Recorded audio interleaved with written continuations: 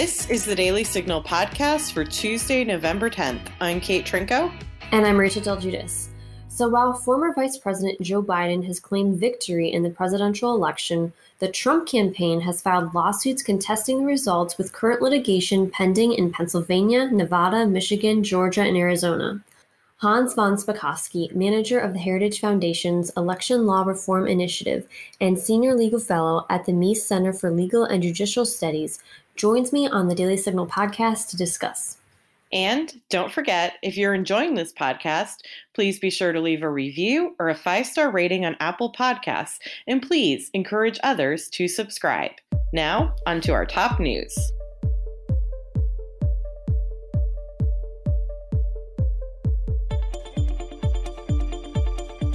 Former Vice President Joe Biden is saying that the 2020 race for the White House is finished, and that people need to be wearing masks.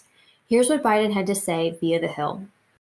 My advisory council also includes experts on global health security so that we can restore U.S. global leadership to fight this pandemic. This is a crisis that affects everyone. As I've said throughout this campaign, I will be a president for every American. This election is over.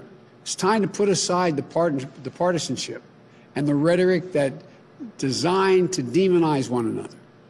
It's time to end the politicization of basic responsible public health steps like mask wearing and social distancing. We have to come together to heal the soul of this country so that we can effectively address this crisis as one country where hardworking Americans have each other's backs and we're united in our shared goal, defeating this virus. President Trump fired Defense Secretary Mark Esper Monday, announcing that and Esper's replacement on Twitter. Trump wrote, "I am pleased to announce that Christopher C. Miller, the highly respected director of the National Counterterrorism Center, unanimously confirmed by the Senate, will be acting Secretary of Defense effective immediately. Chris will do a great job. Mark Esper has been terminated. I would like to thank him for his service." Pharmaceutical company Pfizer announced Monday that its coronavirus vaccine is 90% effective. In a statement posted Monday on its website in concert with biotech, the company announced positive efficacy results for our Phase 3 late-stage study of our potential COVID-19 vaccine. The vaccine candidate was found to be more than 90% effective in preventing COVID-19 in participants. Pfizer said it's important to note that we cannot apply for FDA emergency use authorization based on these efficacy results alone. More data on safety is also needed, and we are continuing to accumulate that safety data as part of our ongoing clinical study. Secretary of Housing and Urban Development Ben Carson has coronavirus, according to his office. He is in good spirits and feels fortunate to have access to effective therapeutics which aid and markedly speed his recovery. Coulter Baker, Carson's deputy chief of staff, said in a statement per USA Today. Meanwhile, Carson is far from alone. According to Johns Hopkins University's database, the U.S. now has had over 10 million cases of COVID-19 and over 230,000 deaths. Worldwide, including the U.S., there have been 50 million cases and 1.2 million deaths. Now stay tuned for my conversation with Hans von Spakovsky on the current election litigation pending in Pennsylvania, Nevada, Michigan, Georgia, and Arizona. Are you looking for quick conservative policy solutions to current issues? Sign up for Heritage's weekly newsletter, The Agenda. In The Agenda, you will learn what issues Heritage scholars on Capitol Hill are working on, what position conservatives are taking, and links to our in-depth research. The Agenda also provides information on important events happening here at Heritage that you can watch online, as well as media interviews from our experts. Sign up for The Agenda on heritage.org today.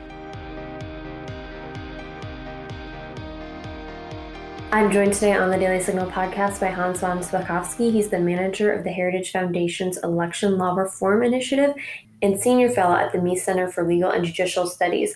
Hans, it's always great to have you with us on the Daily Signal podcast. Sure. Thanks for having me on. Well, before we go into the litigation that's happening right now, post-election, I just want to ask you top line overall, do you think it's reasonable to believe that voting irregularities or voter fraud occurred in this election? Well, look, we know it already happened in elections going on this summer. So, yeah, it's certainly common sense to believe that happened. What we don't know is how big it was, how extensive it was. Was it widespread? Was it just in isolated instances? And we just don't know the answer to that. So while former Vice President Joe Biden has claimed victory in this presidential election, the Trump campaign is filing lawsuits, and there are currently lawsuits in Pennsylvania, Nevada, Michigan, Georgia, and Arizona.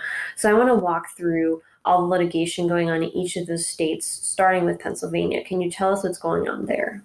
Yeah, in Pennsylvania, they're contesting the fact that the state Supreme Court extended the deadline for absentee ballots past the deadline set by the state legislature. And the state legislature, under their deadline, you've got to get your absentee ballot turned in by the end of election day. But the state Supreme Court put another 3 days on that. And what the Trump campaign is contesting is that the state Supreme Court doesn't have the constitutional power to do that.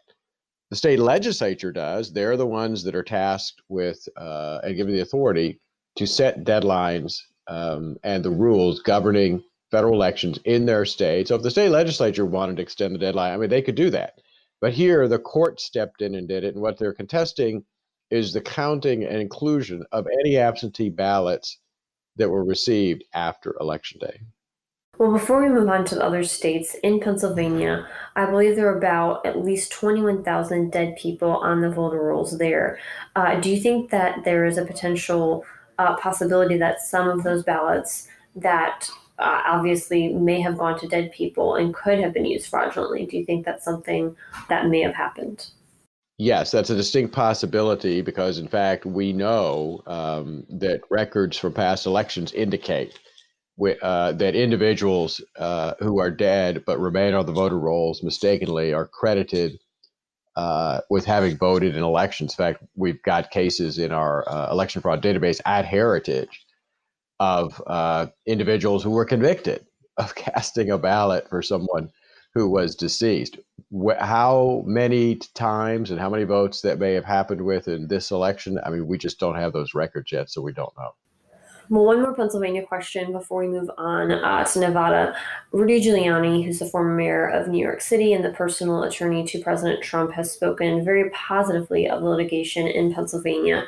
So I'm curious what you think. Do you think there's a solid case that can be made for the Trump campaign in Pennsylvania? Well, I think they're on solid constitutional grounds when they dispute the changes made by the state Supreme Court. And in fact, the state legislature agrees with that. The state legislature also appealed the decision of the state Supreme Court. So I think they're on solid constitutional ground there. The question is, will the Supreme Court take the issue up and make a decision on that? So you've talked a lot about Pennsylvania. Hans, can you now walk us through the legal challenges going on in Nevada right now? Well, in Nevada, there's a lawsuit claiming, again, problems with the voter registration list and that individuals who are not residents of the state, but in fact are not only residents of neighboring states like California, but actually voted, for example, in California and in Nevada. So again, there's a dispute over the fact that there may have been illegal and invalid votes cast in that election. People need to understand it's not necessarily illegal to be registered in more than one state. That often happens through no fault of a voter when they simply move from one state to another. But if you take advantage of that and you cast a vote in two different states in the same election, that in fact is a criminal violation of the law, and in most places it actually is a felony. Well, now let's look at Michigan. There's litigation happening there too. What's going on in Michigan? Well, in Michigan, it's everything from disputing and challenging the fact that, for example, in Detroit, Trump and GOP campaign observers were not allowed, they were barred from being in the downtown center in Detroit where they were counting ballots. That is a violation of state law. State law allowed them to be there, and that brings up issues of, why would local officials violate state law, keep out observers. What were they doing there? There's also been issues apparently about a glitch in the software used there that apparently switched votes between candidates. And in fact, there was one particular race there in which the Democratic challenger was declared the winner, and then the Republican incumbent was told not too long later that in fact he had won the election. And so there's concerns that that particular glitch in that software, which is widely used, may have caused other problems. Well, let's move on to Georgia and Arizona. What's going on there? And can you just walk us through the different scenarios that we're seeing unfold in Georgia and Arizona? Part of the problem in Georgia is the Trump campaign produced witnesses saying that, for example, in one of the counties there, election officials were accepting, processing, and counting absentee ballots that were received past the state deadline. The deadline in Georgia is the closing of polls on election day, and there are witnesses saying that, in fact, they continued to accept absentee ballots after that time. There are also claims being made that, again, individuals who aren't actually living in the state anymore are registered to vote and may have cast ballots. And the margin there of difference between the two candidates is only about 11,000 votes, which is a tiny amount out of all of the ballots that were cast. And by the way, is within the percentage that allows for a recount to be requested by a candidate. And I actually have no doubt the Trump campaign will probably ask for a recount. So you've gone over what's happening in Pennsylvania, Nevada, Michigan, Georgia, and Arizona. Hans, how likely do you think it is that this election could be decided by the Supreme Court? Well, let me tell you the problem that the Trump campaign faces. Look, no matter what the merit of the claims they are being made, they're under two problems, or they're faced with two problems. One, a time crunch.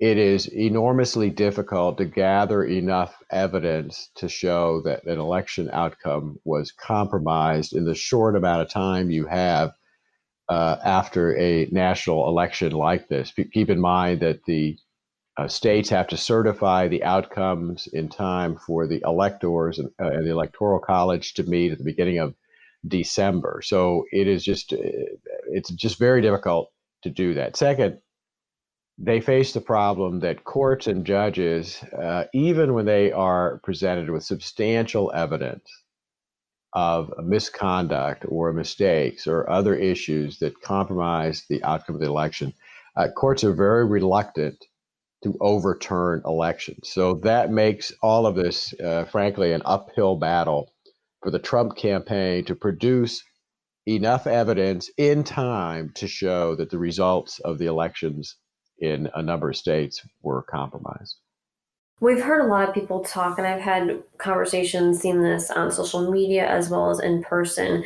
And the question I keep hearing, Hans, is that people are talking about how we have most of the results, if not all the results, for so many of these House and Senate races, but we still don't have all the ballots counted for the presidential race. Why is this the case?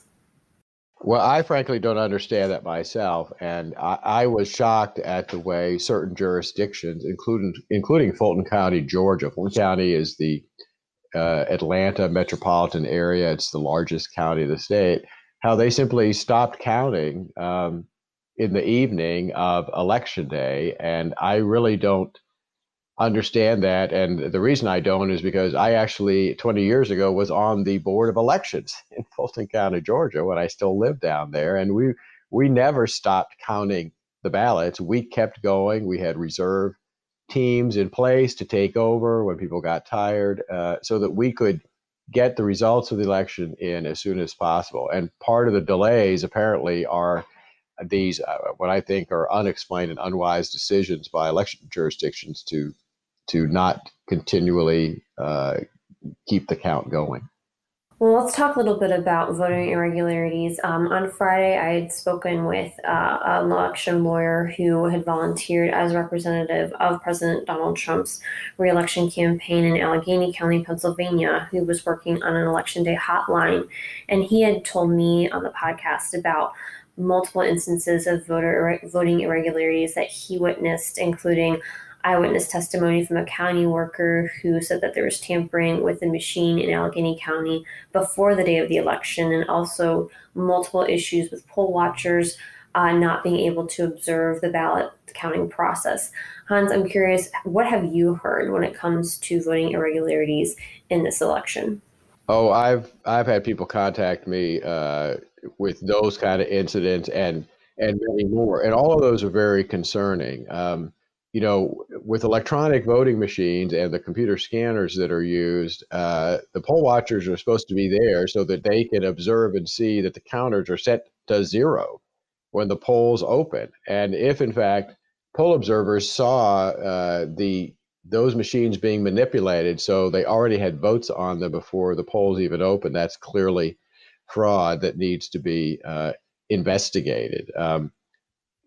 Putting folks so far back, putting the observers so far back, they can't see what's going on is also dangerous because, in fact, it allows election officials. Remember, there was a very large number of absentee ballots sent in, much larger than normal. What election officials are supposed to do is when they open up the outer envelope that has an inner envelope in it with an absentee ballot, is they're supposed to check all the information the voter has provided.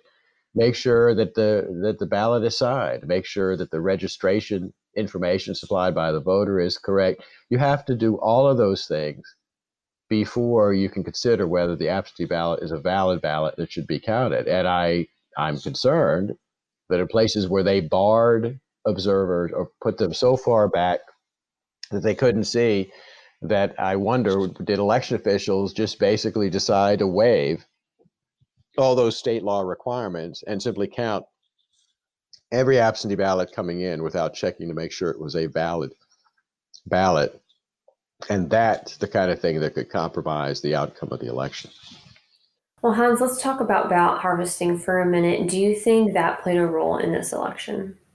Yeah, I have no doubt it did because of the extensions of time, for example, for ballots to be received in Pennsylvania after Election Day. Vote harvesting, for people to understand it, some states, unfortunately, have legalized vote harvesting, which means that they allow any stranger to show up at your door and offer to return your ballot, and that's legal. And the problem with that is it means that candidates and political consultants, party activists, campaign staffers, you're putting something valuable, a ballot, into their hands, and you're hoping that maybe they'll deliver it without altering it or changing it, or if they know that you consistently vote for the opposite party, that they'll actually deliver it and not just throw it out. And I'm very concerned that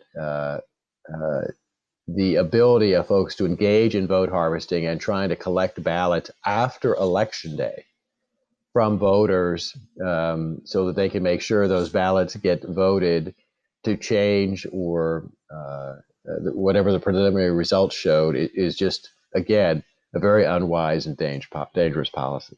Well, across the board right now, Hans, there are many voters who are concerned about fraud and how ballots are still being counted.